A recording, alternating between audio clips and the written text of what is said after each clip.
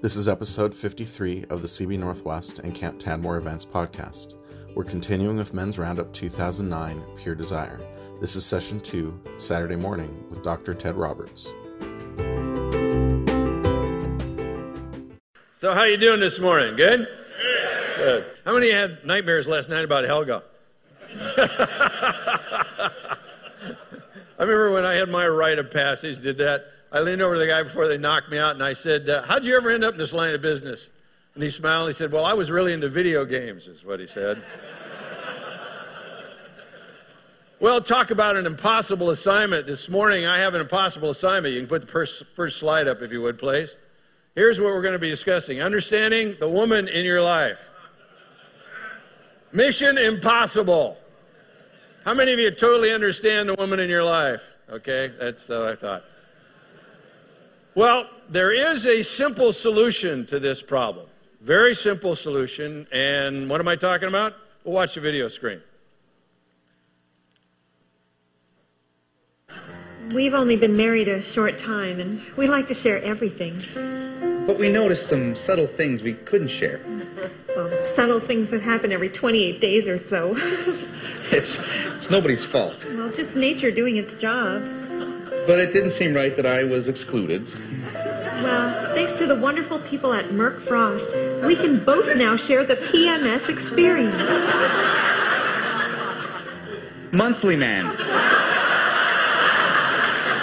It allows me the privilege of the female experience. Each capsule contains tiny time-released hormones that surge through your system, taking you on the emotional roller coaster ride of your life. It's beautiful. I never realized how wonderful. No. Don't worry, I'm here now. What's that supposed to mean? You going somewhere later? Listen, we'll eat some ice cream and talk about it. Will it bloated to you? Monthly Man, because you don't know any better.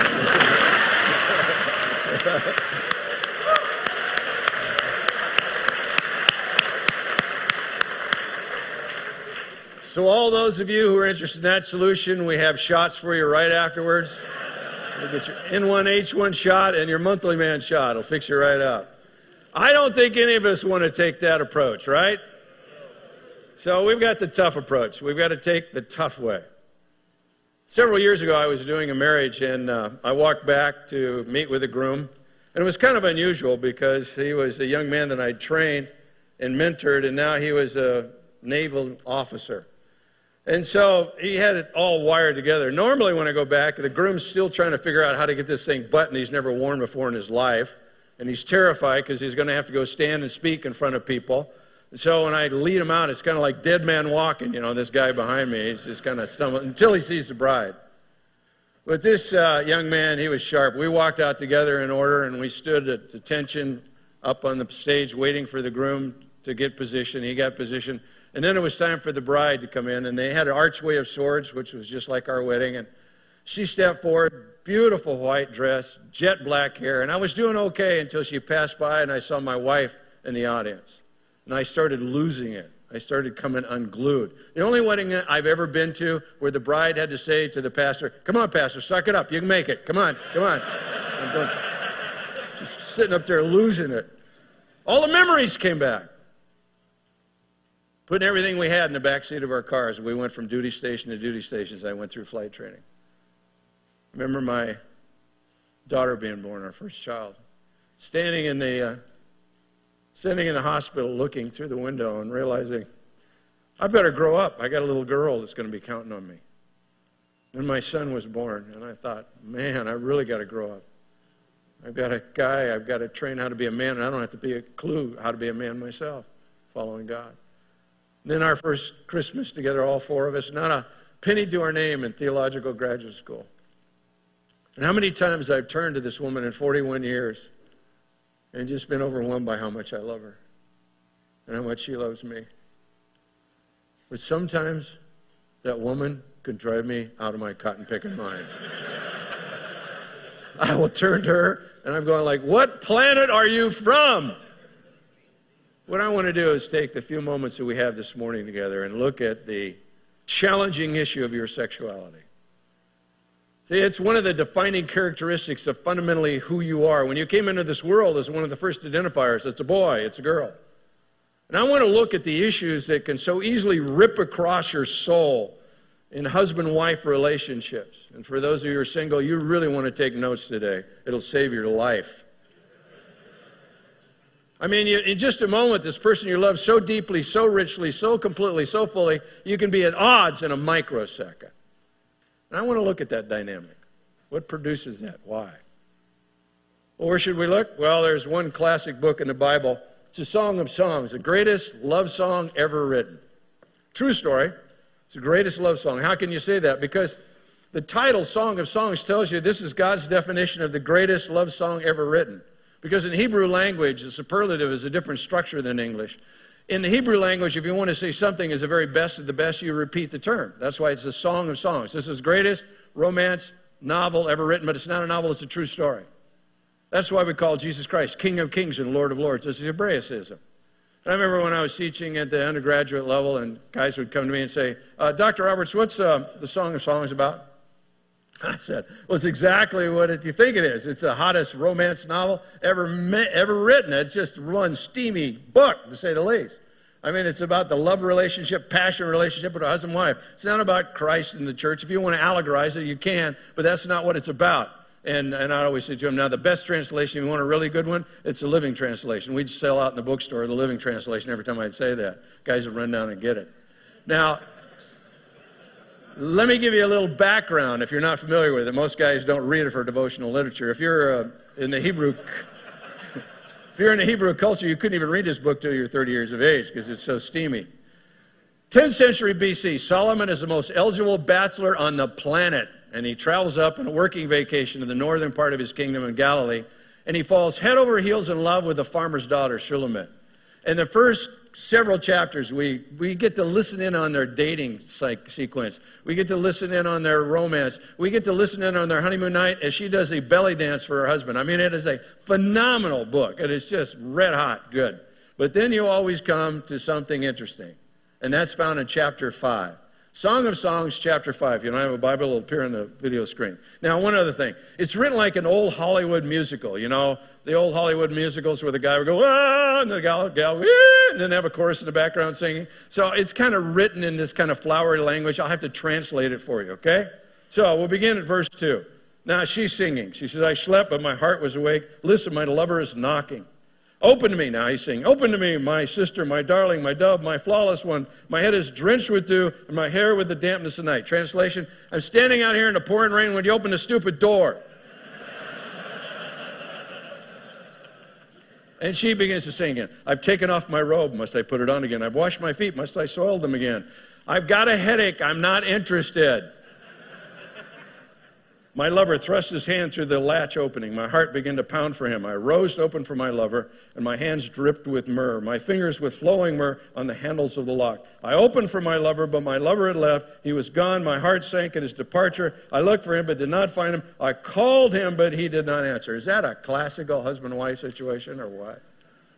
Now, when I'm dealing with a therapy group, I'll take a group of guys who are struggling with sexual issues in their life, and one of the toughest things for men in our culture to understand is healthy sexuality. When I'm dealing with guys that are struggling, I'll say, okay, what is your ideal healthy sexual experience for your wife look like? And they'll go blank. They know how to have intercourse, but they don't know how to have an intimacy. So I'll ask them as we'll read it, I'll say, so what's the problem here? And they'll go, well, she's angry. I go, nah, wrong. No, see, the problem, gentlemen, is the definition of intimacy.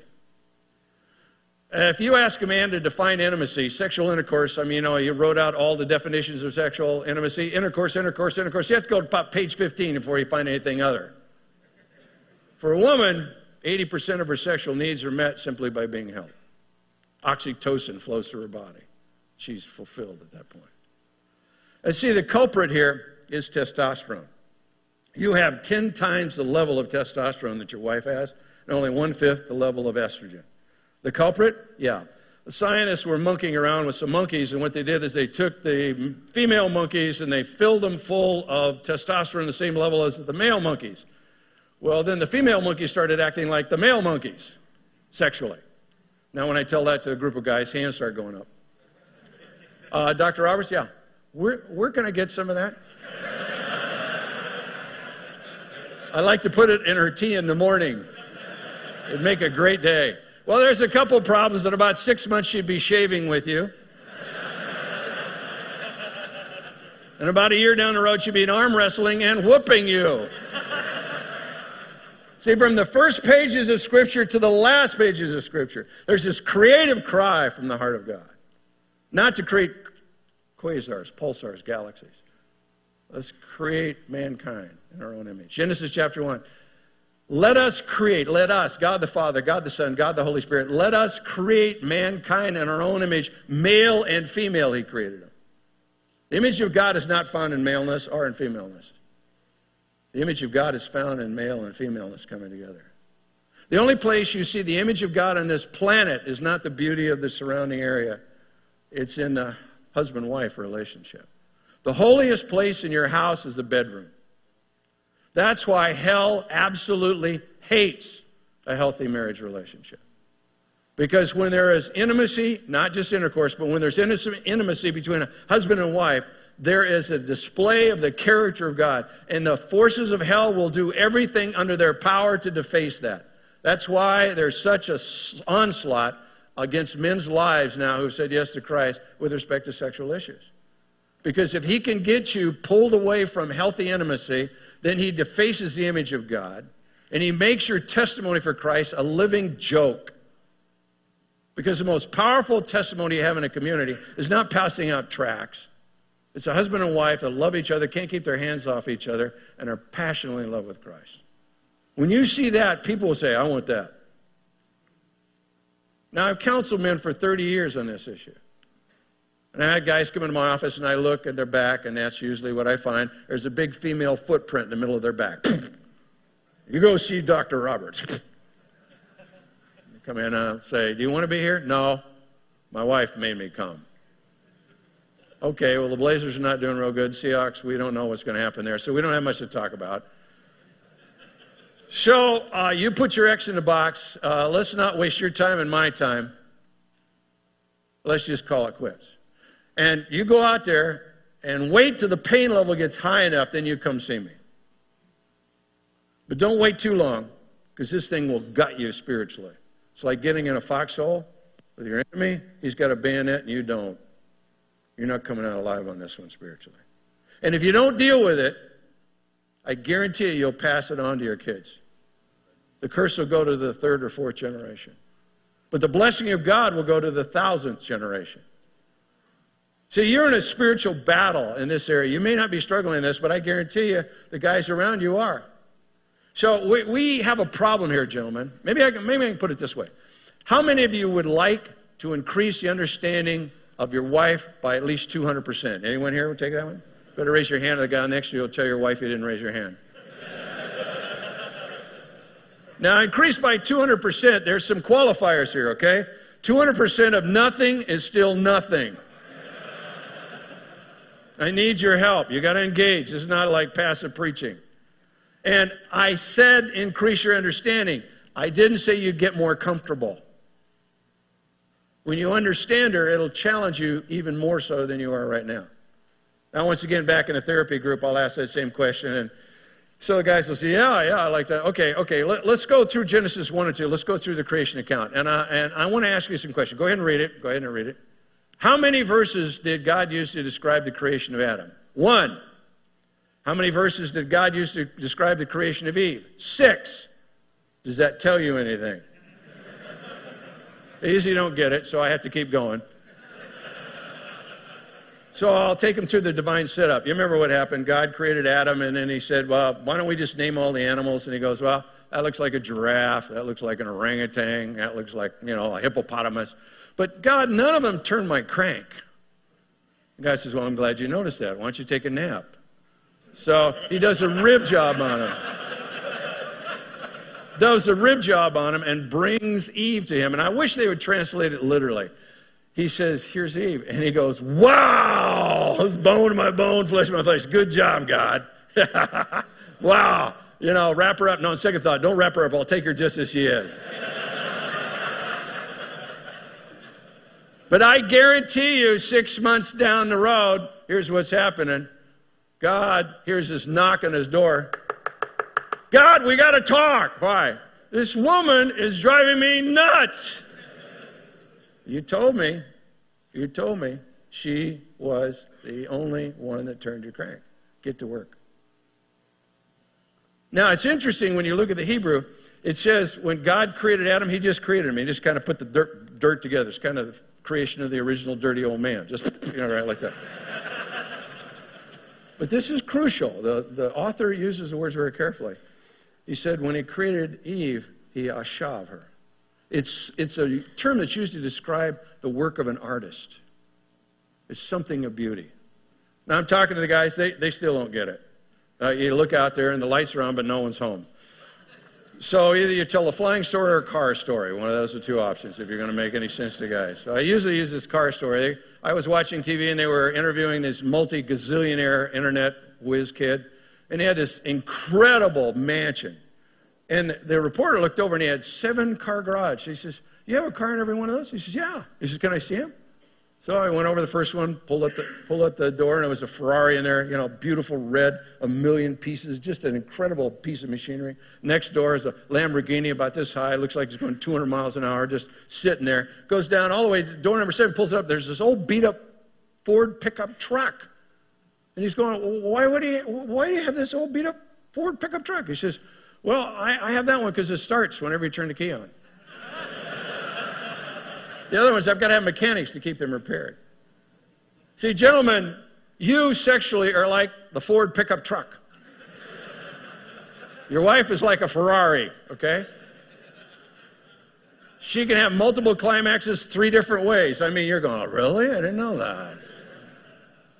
See, sexually, electrically, you're like a light switch. On, off, on, off. She's like an iron. Plug it in and wait and wait and wait and wait and wait. Wait and wait and wait and wait and wait. And wait and wait and wait and wait and wait. See, if you want to understand the woman of your life, you want to increase your understanding of the woman in your life by 200%, you need to understand 2 very important words. Totally different. Radically different. Women are not just funny-shaped guys, okay? Now, if you don't understand that, you'll wound her and not even realize you're doing it. For example, when you go out to a fancy place to eat it, sometime. Who's almost always ready first? You are. Why? Well, she's got to look, what? Beautiful. You got your pants on. That's all you need. You're ready to go. Let's go eat. Or she goes out and buys something, brings it home. The first words out of your mouth is, how much did it cost? She's not worried about that. That's your problem.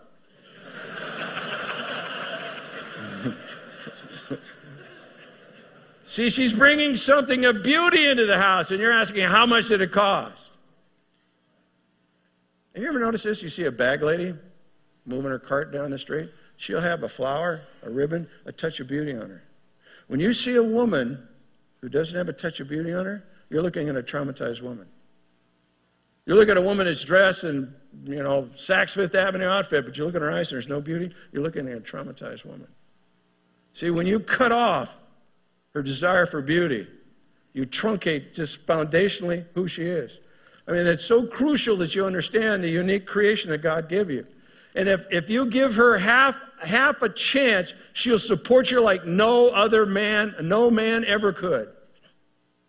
My wife cried every night for the first 2 years of our marriage, cried herself to sleep every night. Because I got up at 4 or 5 o'clock in the morning, was gone at 11 o'clock at night, 7 days a week. All I cared about was flying. I told her, I said, if it comes between you and airplanes, you lose. And she went, okay. She thought she would change me. I got worse. But she wouldn't give up on me. She brought the best out of me. So the question, maybe we can put it practically this way. How do you bring out the best in the woman in your life? Well, first of all, the first foundational thing that you have to do, you have to accept their uniqueness. Like I said, women are not funny-shaped guys. And the thing that is the most different between you and your wife, listen carefully, gentlemen, she has a totally different brain than you do. There is a male brain and there is a female brain. And it completely adjusts your perception of reality. For example, women have a much more acute sense of color perception. Only 1 out of 200 women are colorblind. 8 out of 100 men are colorblind. And that's why we wear blue, black, or brown. I mean, just look around. That's about our only options. A couple reds out there and oranges. That's because of the beavers. That's about it. Well, so what? You can have these silly arguments. I remember not too long ago, we're down shopping, and I was over in the sports department looking at some stuff, and my wife drags me over to the furniture department. She had all these cushions lined up. She said, I want to know which shade of fuchsia would best match our curtains at home. And I can't even see the difference. I'm looking at, and she got mad at me. I said, I can't tell the difference. It's just you have arguments over that. And her sense of smell, depending on the time of the month, will sometimes be 1,000% more sensitive and acute than yours. That's why she doesn't appreciate you laying your dirty laundry in the house. She didn't get a real kick out of that. And her sense of taste is much more acute than yours. But the primary thing is she is able to process much more information than you are. You see, she has 40% more connective tissue between the left side of her brain and the right side of her brain. She's getting a lot more data. Why? Because when you were 8 weeks old in your mother's womb, your brain was flooded with testosterone and it unzipped your brain. You have a totally different brain. You function left, right, left. She's going left, right, left, right. Okay. Well, so she's getting all this information. Well, so what? That means you can both go work 8 hours a day, which is common in our culture today. You come back home. What do you want to do? You want to eat, sit and watch ESPN and suck your thumb. What does she want to do? She wants to talk about the 8 hours of work that she had, and she can talk for another 8 hours. Okay. Women tend to be holistic. Men tend to be linear. Women tend to be holistic. They're picking up all kinds of data, reading between the lines. Men tend to be linear. Now, this is no big deal until you put each other under pressure. Then what happens? A typical guy, when you put him under pressure, I'm classic. I will withdraw into my cave and try to get all the ducks lined up before I make a decision. My wife will do what? She'll want to talk about it. And talk and talk and talk and talk and talk and talk and talk and talk. She'll reason verbally out like this and just start talking. And I'll withdraw further into my cave. And I'm no longer emotionally available for her.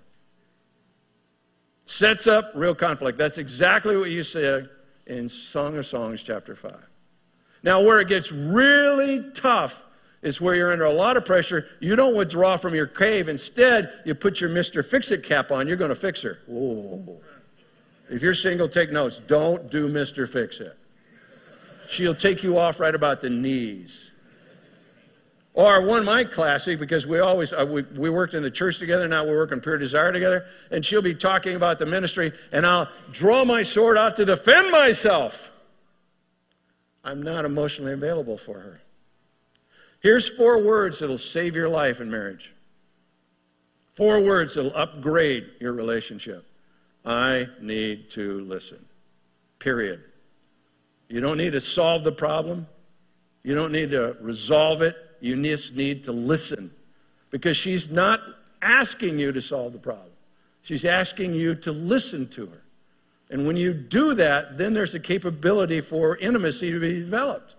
Remember, intimacy is not being comfortable and close. It's being uncomfortably close. And that's almost always in dialogue. Now, I know my wife is classic. She's very verbal. And she'll start talking. It's like Mr. Pac-Man, you know. And I'm just going, ah. And you could take the Terminator option and go, ah, I'll be back. You know, ah. But make sure you come back in half an hour. And listen.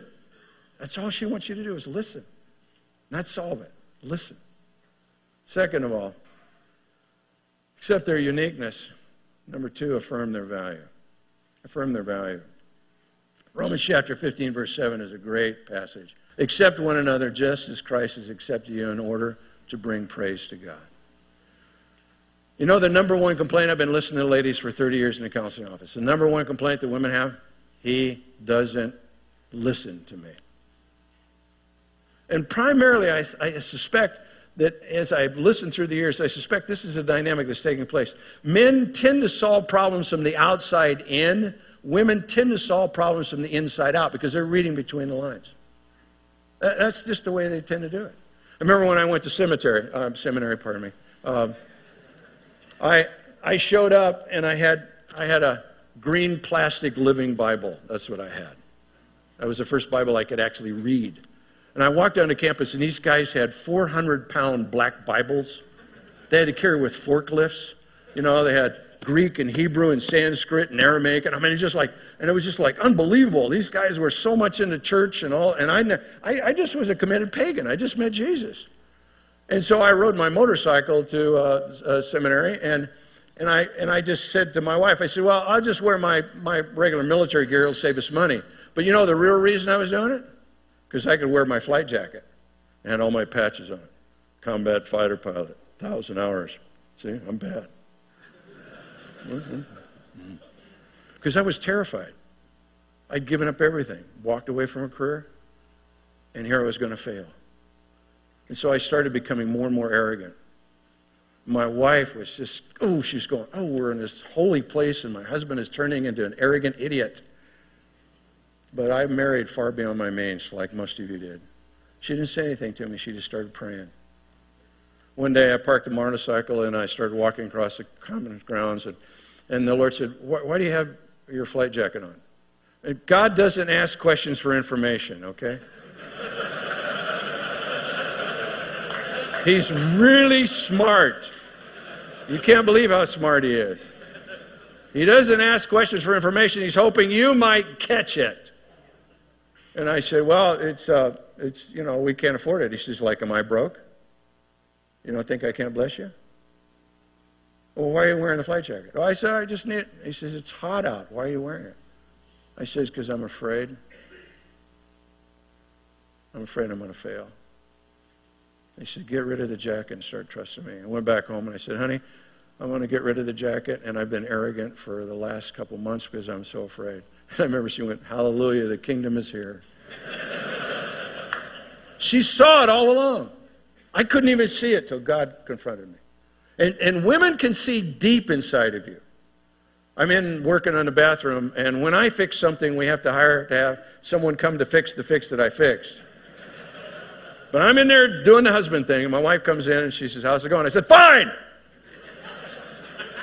She turned around and just walked out, And I know what she's going to do. She's going to go talk to God. I'm in trouble. I'm in deep trouble. And she's not going to go complain to God. She's going to be crying out to God for me. So I'm in deep doo-doo. You ever been in a situation you're waiting for your wife to come back and you're thinking of all these explanations and excuses of why you just act like an idiot? Well, she went and talked to God. She walked back in. She said, hi, hon. Can I say something? I said, sure. She said, you ever notice when you work on the house how angry you get?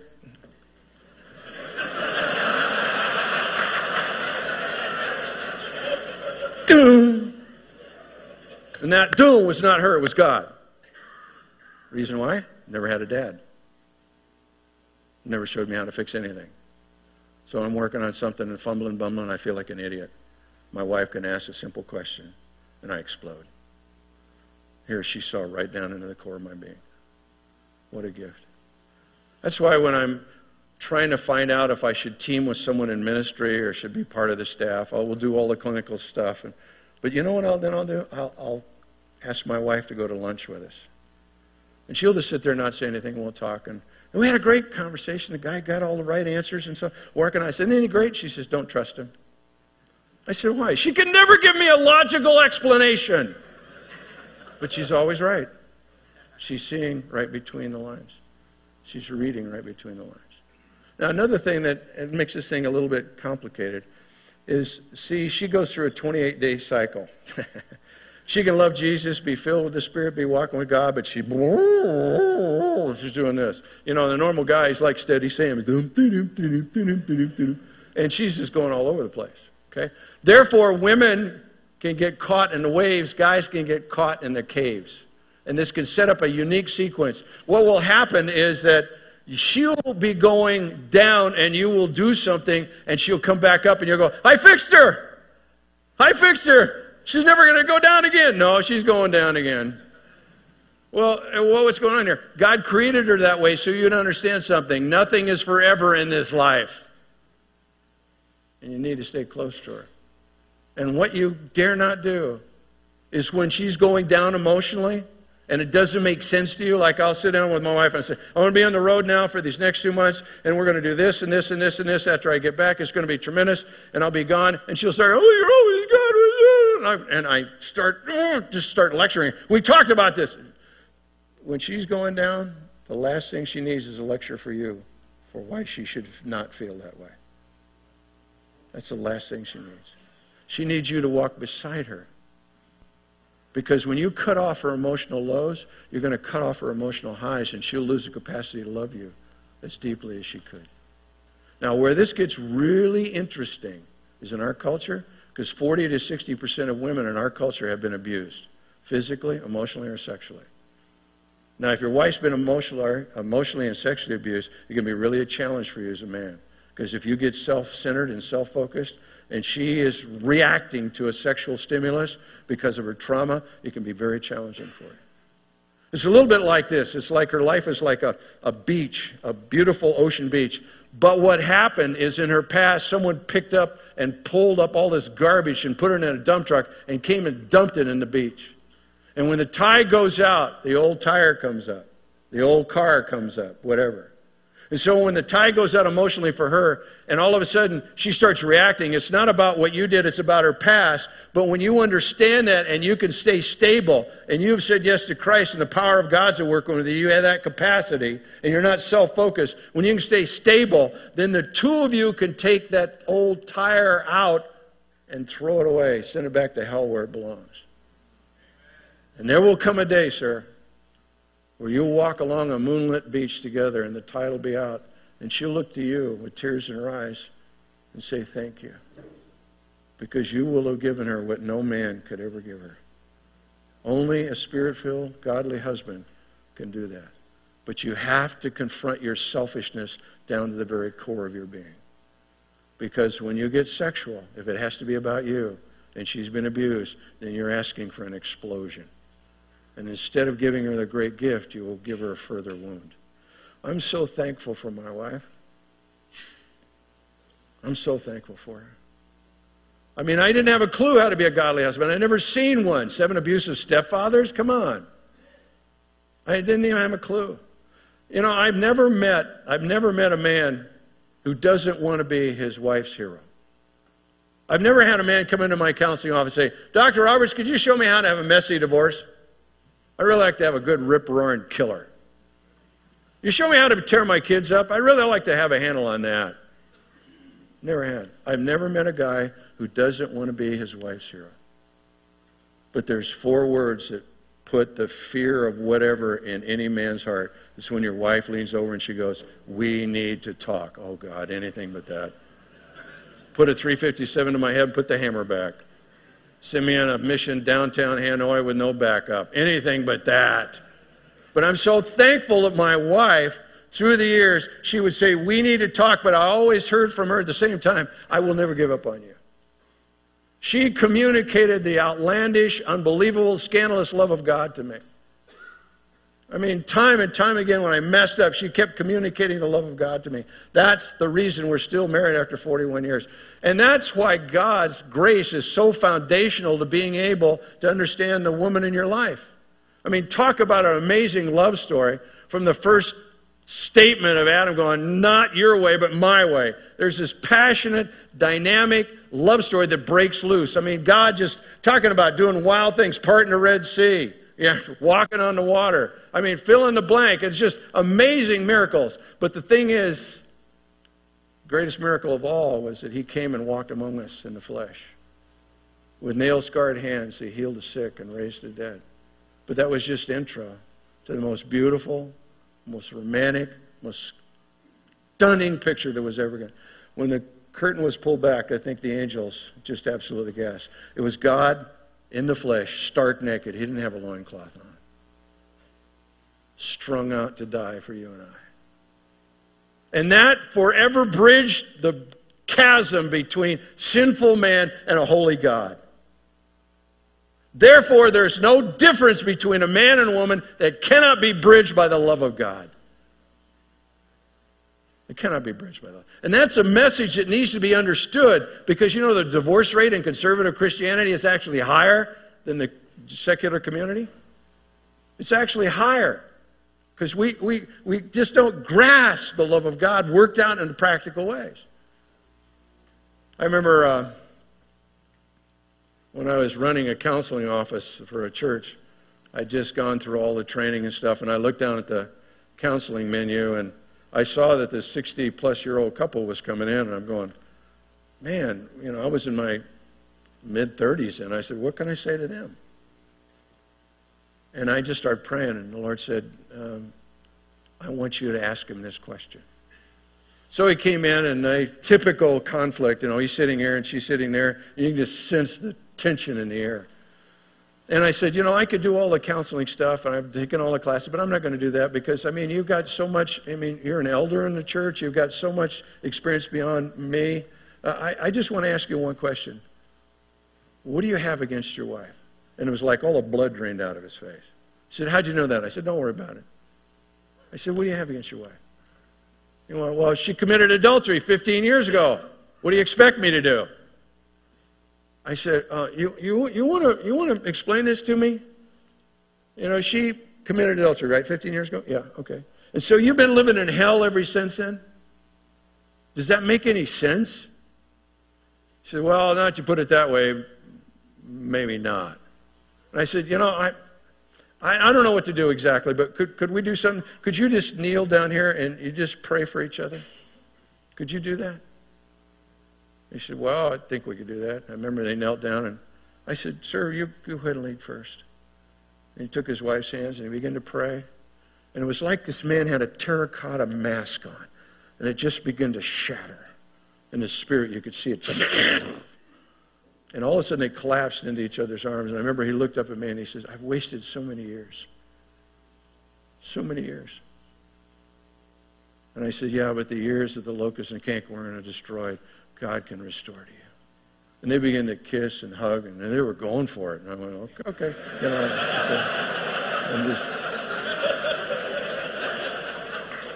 I'm going home to see my wife. You guys can just lock the door. And I saw what God could do. Well, what does a great marriage actually look like? I close with this. A gentleman by the name of Dr. McQuilkin, he wrote about his marriage of 40 years. This is a true statement. Here's what he had to say.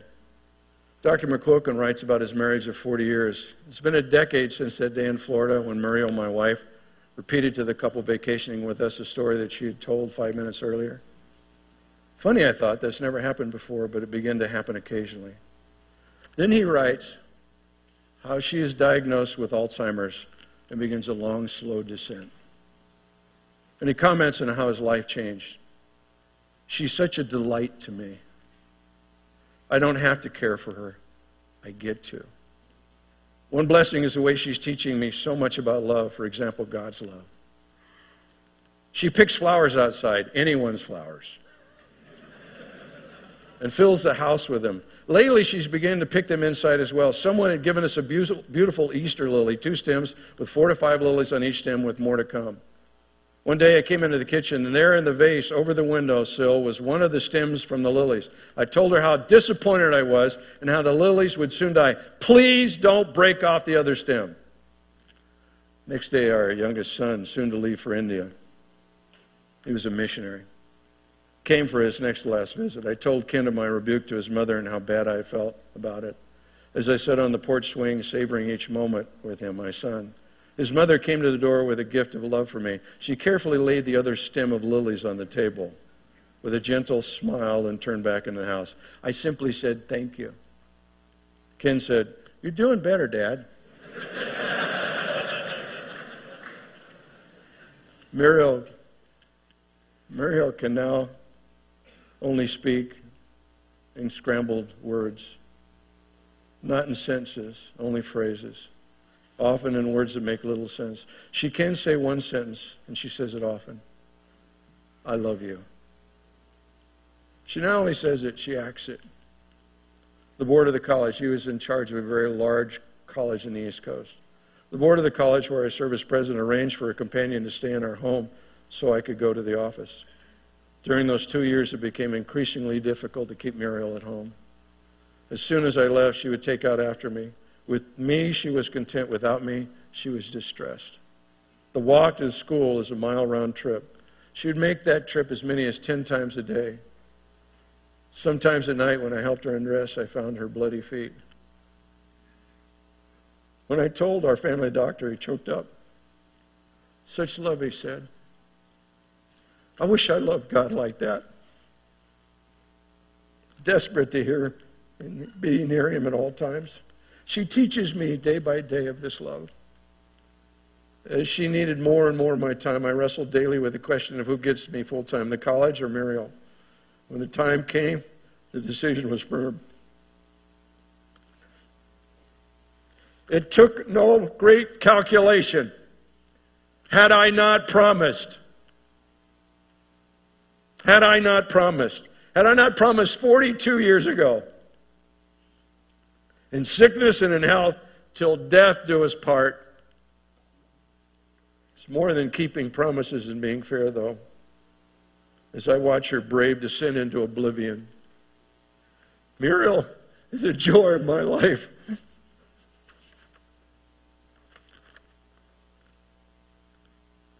Pardon me, I'm just thinking about my wife. Daily I discern new manifestations of the kind of person that she is. The wife I've always loved. Daily I see manifestations of God's love. The God I long to love more fully. Here's the bottom line. The way you love your wife is the way you love Christ. Don't cut it any other way. That's the bottom line. We're here to upgrade our relationship with Christ. And I think foundationally it begins with a decision to upgrade our relationship with our wife. Say, God, when I'm up here, would you show me how I can meet her emotional needs? When I get to the other end, God's not going to ask me, how big was East Hill Church? Did you fulfill the ministry of Pure Desire and go around the world and help churches get out of sexual violence? There's only one question he's going to ask me. Where's your wife? And is she more beautiful than the day I gave her to you? It's not going to be a pop quiz. I know what the question is going to be before I get there. And that's the bottom line for me. How I treat Diane is how I ultimately treat Christ. Therefore, God, help me with my selfishness. Help me to be a man who really, truly is passionately loving my wife and meeting her emotional needs. I think the first step in upgrading our relationship with Christ is saying, God, I need to upgrade my relationship with my wife. If that's true for you, would you stand to your feet, and I want to pray for you. If that's true for you, stand to your feet.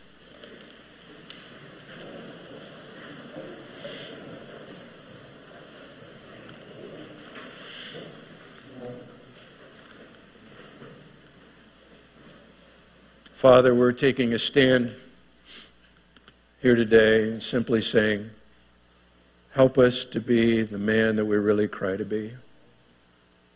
Give us an understanding of this magnificent woman that you brought into my life.